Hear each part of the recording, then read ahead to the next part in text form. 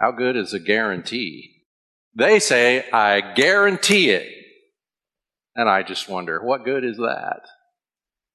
And sometimes guarantees work, and sometimes guarantees are, as we say, not worth the paper they're printed on.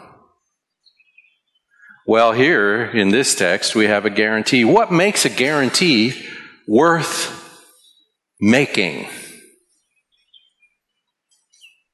Well, there's only one thing, and that is the reliability of the person who makes it. I mean, there's plenty of liars and con artists out there selling stuff and guaranteeing it all day long. What makes a guarantee good? The reliability of the person who makes it. And so here we have a guarantee that's made. By who? That's the most important question when you're talking about a guarantee. By who? So what have we learned so far? Well, we've learned that Jesus is our forerunner behind the veil in this priesthood. And he's our forerunner. He proceeded by faith behind the veil in bringing his sacrifice. We're going to learn a lot more about this bringing of his sacrifice to the heavenly temple. And he's our high priest according to the order of Melchizedek. Well, who's Melchizedek? Well, Melchizedek was priest of God Most High, who Abraham met when he was coming back from war one day. And Abraham gave a tithe to Melchizedek. Melchizedek blessed Abraham. And then Melchizedek pretty much disappears from the text of Scripture until David mentions him in a messianic psalm in which Messiah is said to be a priest forever according to the order of Melchizedek, the order of the priest that served Abraham, the father of all people of faith in the true and living God. And so Jesus is represented here as higher than the regular priests that Jewish people, the original receivers of this text of the Bible, Jesus is a higher priesthood than the priesthood they were used to according to the law of Moses, the sons of Levi, who were priests under the Mosaic covenant of Israel. And the writer of the book of Hebrews is arguing that the priesthood of Christ is far superior to that priesthood. And in fact, it's the priesthood of Christ that makes that priesthood even possible or meaningful in any respect.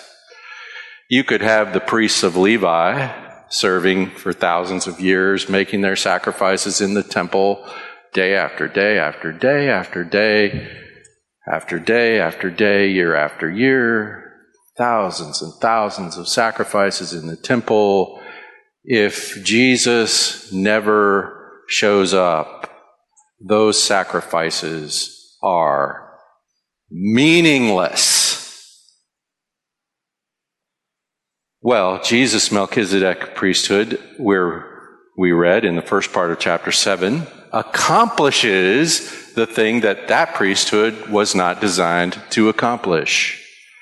It accomplishes what Levitical priests did not. And that is, it restores fallen, sinful people to wholeness, to humanity in full. It actually recovers us from death, the consequence of sin, which means the rejection of God, which means the spirit of sin is the spirit of independence from God. And so Jesus accomplishes our restoration in his Melchizedekian priesthood, our restoration to whole humanity. You might not have felt this way, but apart from Christ, You are not whole. You're broken humanity. Well, how does he do this? He restores us to wholeness by restoring us to fellowship with God, which is another word for life. God and God alone possesses life in himself, Jesus said. All other life comes from that. So when Adam declared his divorce from God, he died. And so did we. Jesus puts us back into fellowship with the living God, and so brings us back to life, to whole humanity. He brings us back to wholeness by restoring fellowship with God. How does he make us able to fellowship with God? Because if we're sinful, coming into contact with God is deadly. Isaiah is the best example of this. In Isaiah chapter 6, he finds himself in the presence of God and he just says, "Get me out of here. I can't be here. I can't be here. I'm a sinful person. I live in the nation of sinful people. Get me out of here." No one can stand before the holy God and live. So how does Jesus restore us to real, active fellowship with the living God? By actually justifying us. Actually justifying us. In fact, because of the sacrifice of Christ, God gives us credit for Jesus' own human righteousness. And so, when God sees me, he sees me in the clothing of the righteousness of Jesus himself. And so, we have some Christian goats. If you stay here long enough, there's lots of critters that attend church. We often have birds singing along with us. So Jesus accomplishes this amazing feat of restoring me to life, to wholeness, by restoring my fellowship with God, which he does by actually justifying me before God, so that when God sees me, he no longer sees me as the sinner that I am, but as the righteous man that Jesus is. I don't have any righteousness of my own, Paul wrote. I have the righteousness of Christ. And Jesus accomplishes this justification of sinners through satisfying the wrath of God towards sinners by dying on the cross. That's how he does it. So when Jesus gives his own life, the sacrifice for sin, that satisfies the wrath of God that should have been directed at me. And so when I come before God, I don't have the same need of dread that Isaiah had. I can stand there, I can come before God, I can address God as Abba, Father. That is the Melchizedekian priesthood of Jesus. And from there, we moved into the text of today. He concluded last time, he said, the law made nothing perfect, but on the other hand, a better hope is introduced through which we draw near to God. A better hope. They had a kind of a meager hope in the sacrificial system of the Old Testament. And it was a sort of hold off on judgment for one more day, Lord. See these sacrifices, hold off on judgment for one more day till Messiah comes. And we have the hope of all hopes, the hope that cannot disappoint, our hope in Christ that leads us behind the veil where He went, with His own life, a sacrifice for our sake. And so we have a better hope introduced in Christ. And then he says, and that was not without an oath. That hope was not without an oath. And we already looked at the fact that God swore to this. What a curious thing that is, that God swore to something.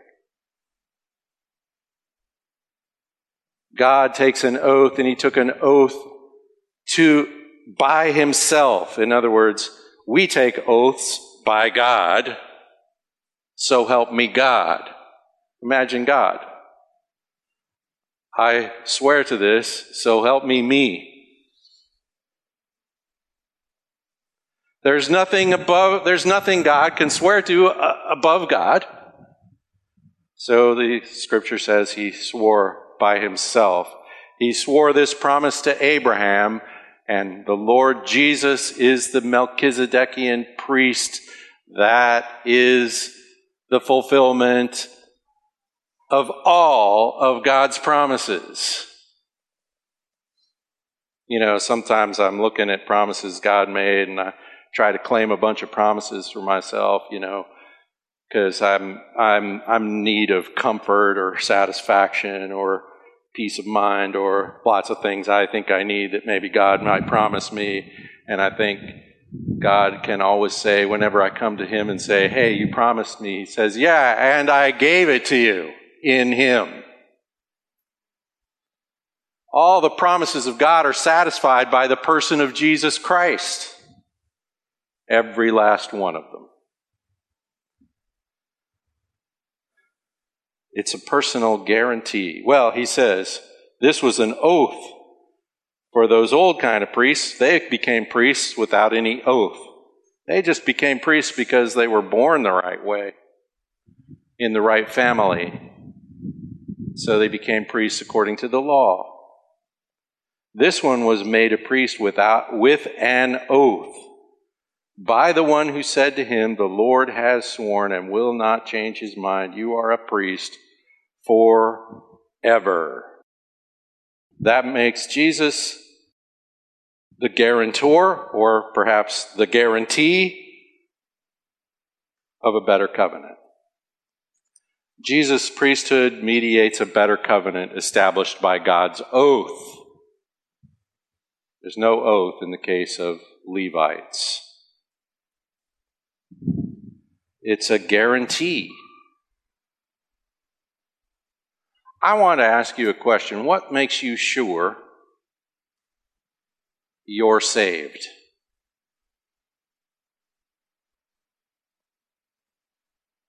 What makes you sure? Maybe you're not sure. Can a person be sure? You know, we look to all kinds of things to try to notice whether anyone is genuine in faith or genuinely saved. Typically, I look to my own estimate of my own righteousness, or if I'm judging your salvation, I look to my own estimate of your righteousness, and typically, I wonder if you're genuinely saved when I see some lack of righteousness in your life, behavior, thoughts, whatever. And I start to wonder, well, a Christian wouldn't act like that. Maybe you're not one. Well, here's something. Your righteous behavior is not the guarantee. Your judgment of righteousness has nothing to do with the guarantee of our salvation. Not one thing other than the Word of God Himself assures you of any salvation. If you exhibit a life that isn't very Christian, then maybe you should wonder. Because the Bible does say that people who trust in Christ, it changes how they live. Yeah, so if you don't, not seeing the change right now, maybe you should wonder, but what will you do when you wonder other than rely on the Word of God, the Lord Jesus Himself, who said, if anyone comes to me, I never turn anyone away. So what are you going to do when you're wondering about whether you're genuinely saved? I suggest you go to Him. I suggest you rely on what He has done, not on anything you might see in your own self, your own life. You're a work in progress, and you have a long way to go. So, on any given day, based on your mood, I know Christians who always think they are really good Christians, just because they're that kind of people. They're all happy and everything all the time. It's kind of annoying. And I know Christians like me who always get all wrapped up in our underwear over something or other.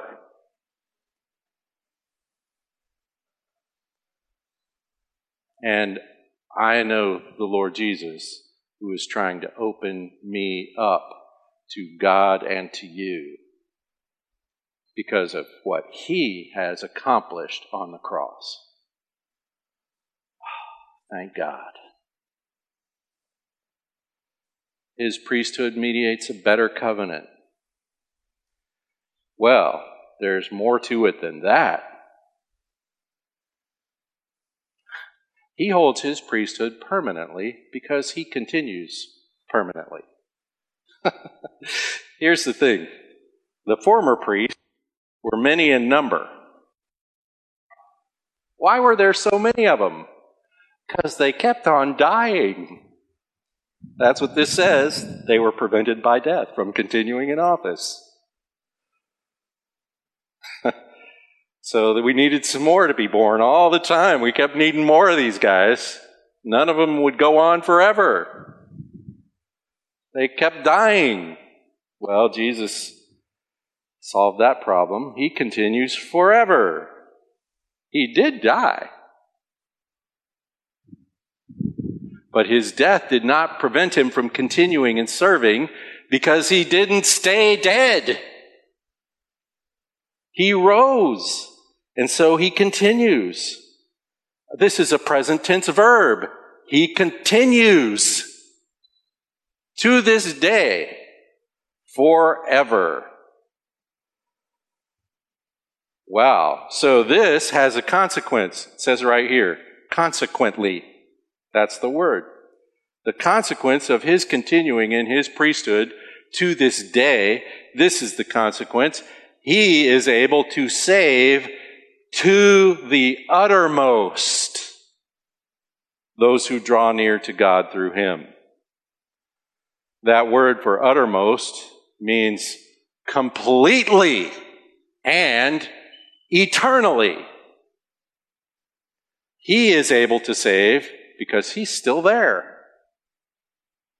Completely and eternally save those who draw near to God through Him. I suggest you go with Jesus before the throne of grace, and you will be saved to the uttermost, completely and eternally. There won't be anything about you that is not saved in the end. Today, there's still some unsaved bits. We're in the already not yet land where we're still dealing with the flesh, and yet we have a hope of resurrection in the future in which even our propensity to sin will be removed from us. Sin will no longer even appeal to me. There's nothing better that could happen to me than that. Well, he's saying completely in the end and eternally. That means it can't be lost.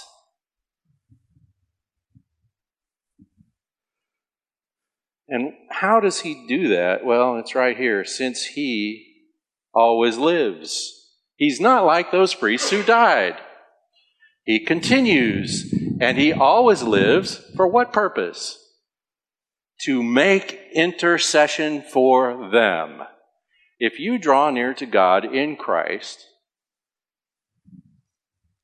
Christ intercedes for you. Have you ever run across somebody who was not where they belonged? Maybe you're in some kind of fancy restaurant or something, and some undesirable person, you can fill in that blank, maybe homeless, beggar type of guy, comes into the fancy restaurant, and everyone's like, "What's that smell?"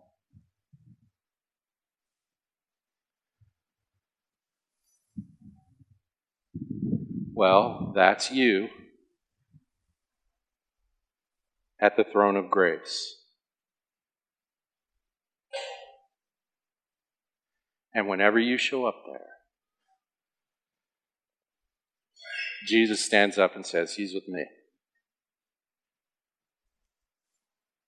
It's okay. He ever lives to make intercession. That salvation that he gives, that complete and eternal salvation that he provides, it's ongoing, and it depends on his persistent intercession. Since you got up this morning, you've gotten things wrong.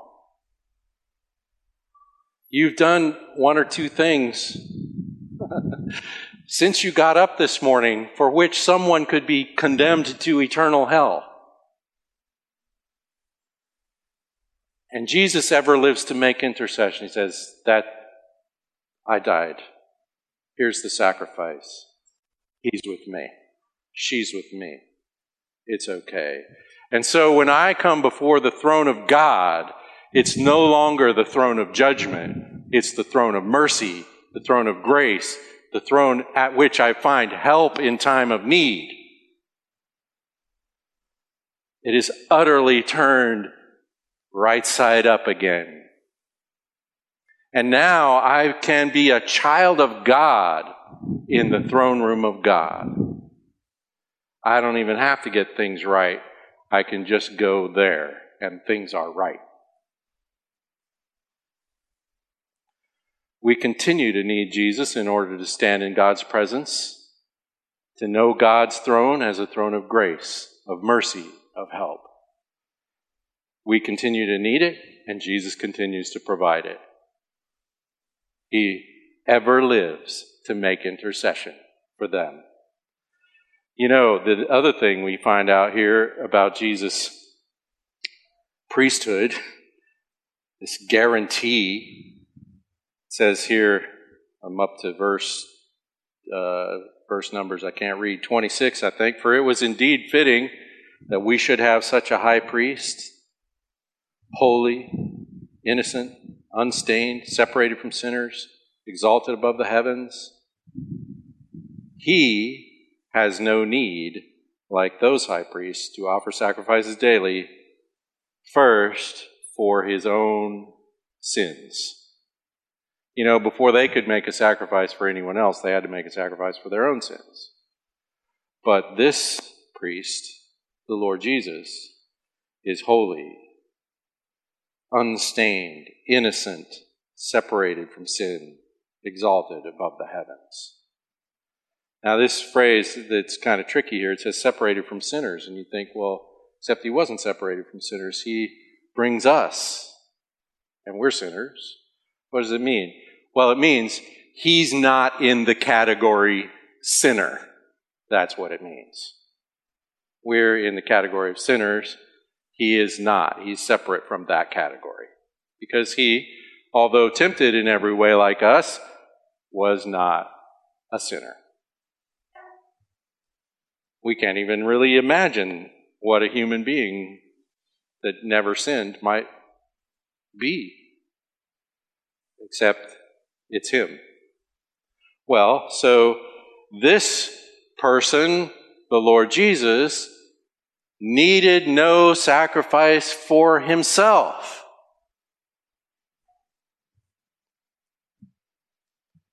That's exactly the kind of priest we need. A priest that actually has his own standing before the throne of God and brings himself as a sacrifice. He has no need, like those high priests, to offer sacrifices daily, first for his own sin, then for those of the people, since he did this once for all when he offered up himself. He's not only the priest, he's also the sacrifice that the priest brings before God. The law appoints men in their weakness as high priests, and that's the same word for weakness that we read about the old covenant priesthood that doesn't accomplish the thing that needs to be done because it was weak and ineffective. It just wasn't designed to do what this priesthood is designed to do. And so their weakness, the law appointed men, but the word of the oath, which came after the law, appoints a son who has been made perfect forever. Jesus' sacrifice is once for all. Once. He did this once for all. You know, the scripture, the Old Testament scripture says that the blood of bulls and goats isn't really satisfying to God. The sacrifice of the eternal Son of God in the man Jesus is absolutely 100% satisfactory. And so he only has to make one sacrifice. It's the sacrifice to end all sacrifice. The sacrifice of the new covenant is me presenting my body a living sacrifice.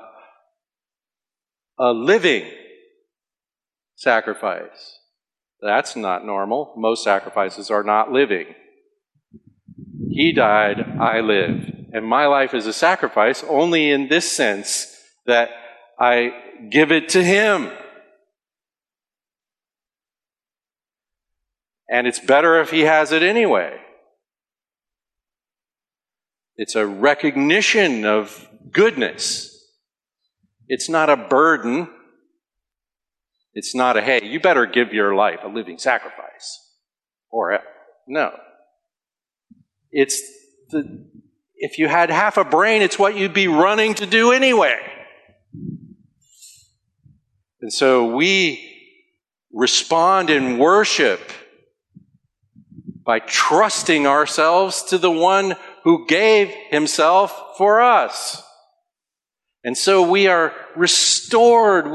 We're brought back in to the family room of God. God Almighty calls you his child. And you can call him your Abba, Father. Once and for all. Once and for all. The law appointed the priests who are weak. The oath appointed a son. Well, and then we have this curious expression, who has been made perfect. He has been made perfect. Wasn't he already perfect? What does that mean? He was made perfect. You remember? Because we've gone over this in the book of Hebrews. It's back in chapter 2.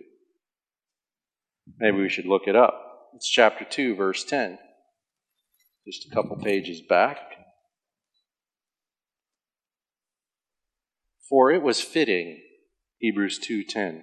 Oh, that's curious. It's fitting again. It's appropriate. It makes sense. It's right for the situation. It was fitting that he, for whom and by whom all things exist, God, would, in bringing many sons to glory, bringing many children back into the throne room, should make the founder of their salvation, Jesus, perfect through suffering. Perfected. He was made perfect forever. Now, there's something to figure out here, it seems to me. Like, we've got the eternal Son of God. He's always been perfect. He's God. But chapter 2 goes on to talk about God made flesh, the man. He says it was fitting that God, he had to become one of us. He had to become a man. He's as much a man as I am. Well, in fact, he's more human than I am because he's not a broken one. And so he's a human being, and it is that human being that is perfected through suffering all the way. There's nothing that you could possibly suffer that he can't relate to. He suffered unjustly to the point of dying on a Roman cross. And so he was perfect, he is perfect in his understanding of your situation. He's perfect in his satisfaction of God's situation. He's the perfect priest. Oh, it's so fitting that we have this kind of priest. A man righteous in his own right, actually, who gives his own life a sacrifice for sin, and in doing so satisfies God on behalf of all who will come to God in him. Wow. Wow. So this is a better covenant than the other one.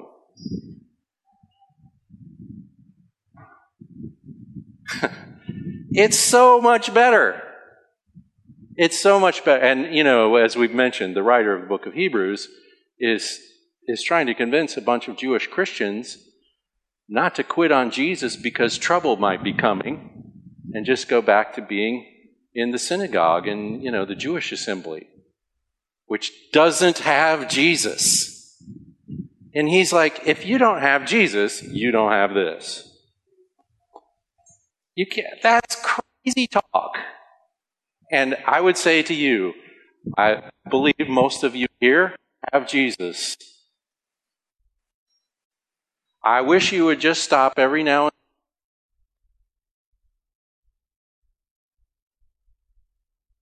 then. That is. We say this from time to time here. How do you know the goodness of God? How do you know the goodness of God when maternity wards are being bombed?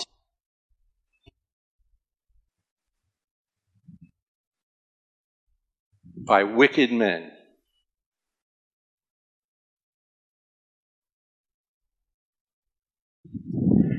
How can you stand in front of anyone and say what we all say all the time? God is good all the time. God is good all the time. There is only one satisfactory answer to the question. The Lord Jesus Christ, who gave himself a satisfying sacrifice for sin, and so restores humanity to humanity. And the good grace of God in Christ is the only argument for the goodness of God that wins. And that will win in the end.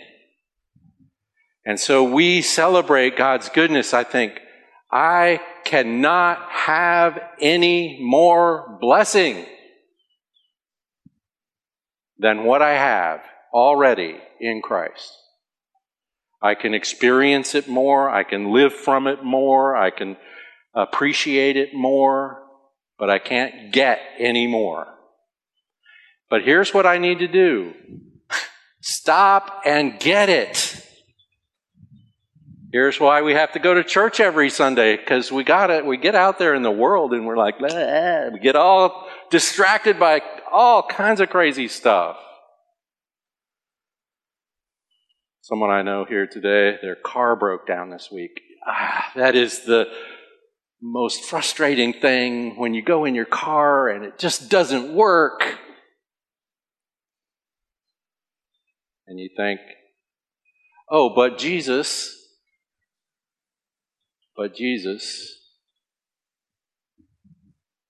you can't possibly have it any better. And if you're a child of God and your car breaks down, God's up to something. God's up to something. And in the end, you're going to go, wow, I sure am glad my car broke down.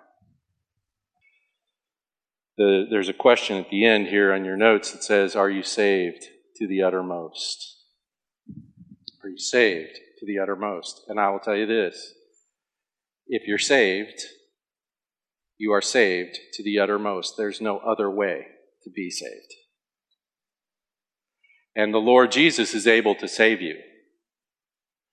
You're not, but He is. And His sacrifice, His priesthood, the order of Melchizedek priesthood, gets the job done. Praise God. Father, thank you for this love that you've shown to us in Christ. Lord, help us to live in it. We pray for the ministry of the Spirit in our hearts, in our minds, in our lives, in the fellowship of the church, to keep us mindful of these things at all times, so that we might live with boldness, expressing this love that you've shown to us, to each other and to the world around us. We ask these things in Jesus' name. Amen.